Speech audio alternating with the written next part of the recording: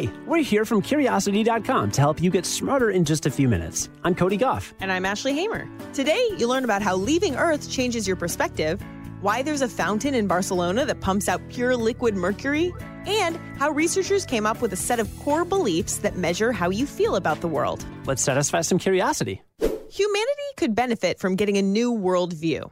And by worldview, I mean quite literally a view of the world from outer space. Today, I want to talk about a phenomenon called the overview effect. That's the term for the change in perspective that many astronauts have reported after looking down on our tiny planet from way up in space. It was described by Apollo 14 pilot Edgar Mitchell, who was the sixth person to walk on the moon. He said, quote, "You develop an instant global consciousness, a people orientation, an intense dissatisfaction with the state of the world, and a compulsion to do something about it. From out there on the moon, international politics looks so petty. You want to grab a politician by the scruff of the neck and drag him 250,000 miles out and say, 'Look at that, you.' I'm just going to say unquote at this point because he chose to use some pretty colorful language, but you get the idea." Another famous example of the overview effect comes from Carl Sagan. In 1990, the Voyager 1 probe took a snapshot of Earth from 4 billion miles away. The image inspired Sagan to write this famous passage in his 1994 book, Pale Blue Dot. Quote, "Look again at that dot. That's here. That's home. That's us. On it, everyone you love, everyone you know, everyone you've ever heard of, every human being who ever was lived out their lives.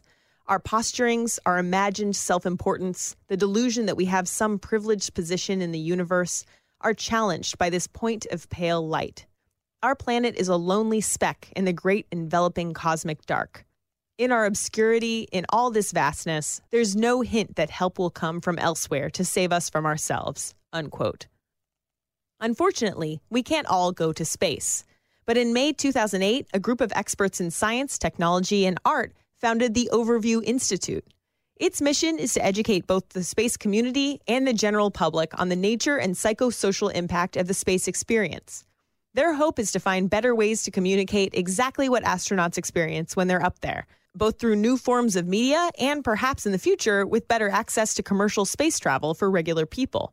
As for what you can do right now, we recommend diving into NASA's image library and letting yourself become one with the universe. Cody, I'm not joking when I say I have goosebumps just from rereading Carl Sagan's Pale Blue Dot. It's that powerful for me. I love it. You know what you do not want to become one with?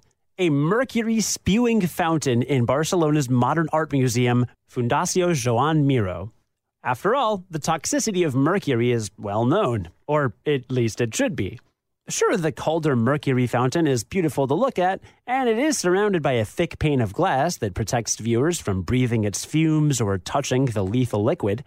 But why create such a deadly piece of art in the first place? Here's the story.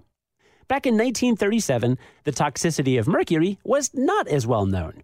So when Spain commissioned American sculptor Alexander Calder to create a monument to recognize mines in Almaden, which used to be the world's greatest source of mercury, Calder constructed a fountain in his signature style that pumped out mercury instead of water.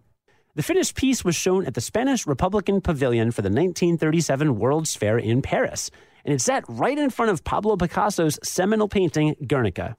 That's the Picasso piece that famously serves a political message in the context of the Spanish Civil War, and so does the Mercury Fountain. At the time, Almaden was under siege by fascist troops.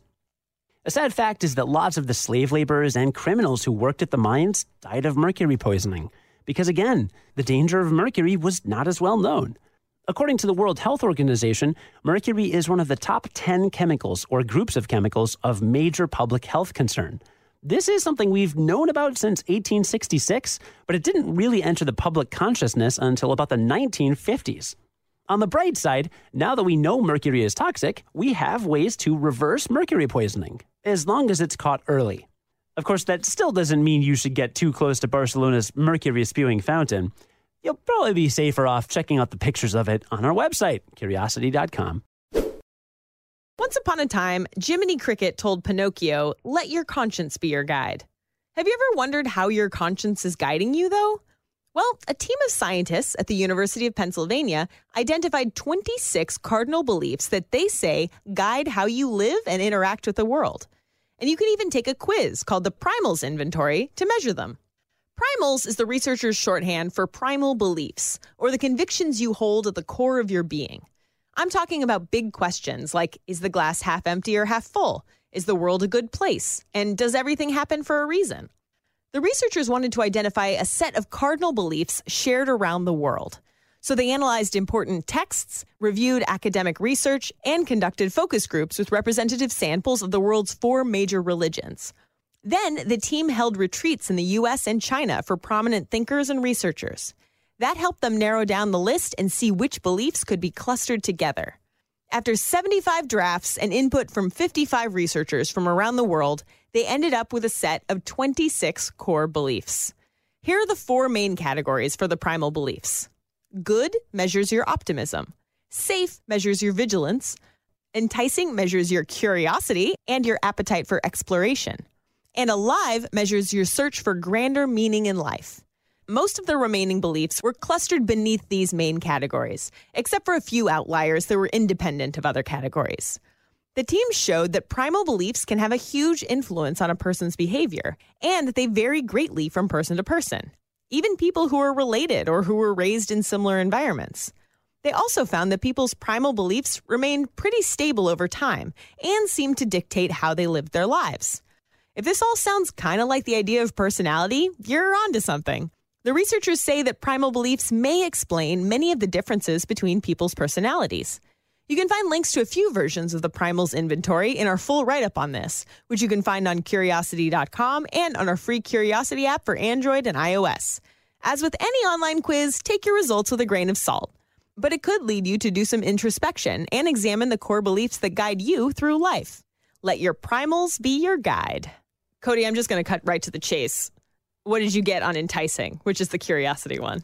4 out of 5. I got a 4.86 out of 5. I win! Of course you did. I'll have to work on that. Before we recap what we learned today, we want to quickly remind you to please nominate Curiosity Daily to be a finalist in the 2019 Podcast Awards. Today and tomorrow are your last 2 days to vote. So in case you haven't already, please find the link in today's show notes or just go to podcastawards.com to register. You can find Curiosity Daily in the categories of People's Choice, Education, and Science and Medicine. It's free to vote and there's no mercury involved. So pretty safe. And I promise we'll stop asking you to do it after tomorrow. Now let's recap what we learned today. Today we learned the overview effect changes the way you think about everything. And that there's a fountain in Barcelona that spouts mercury, even though it's one of the most toxic substances on Earth. And that researchers think they've come up with 26 core beliefs that affect your behavior. And that Ashley thinks she's more curious than me. The test said so, Cody. You can't argue with science. Join us again tomorrow to learn something new in just a few minutes. I'm Cody Goff. And I'm Ashley Hamer. Stay curious.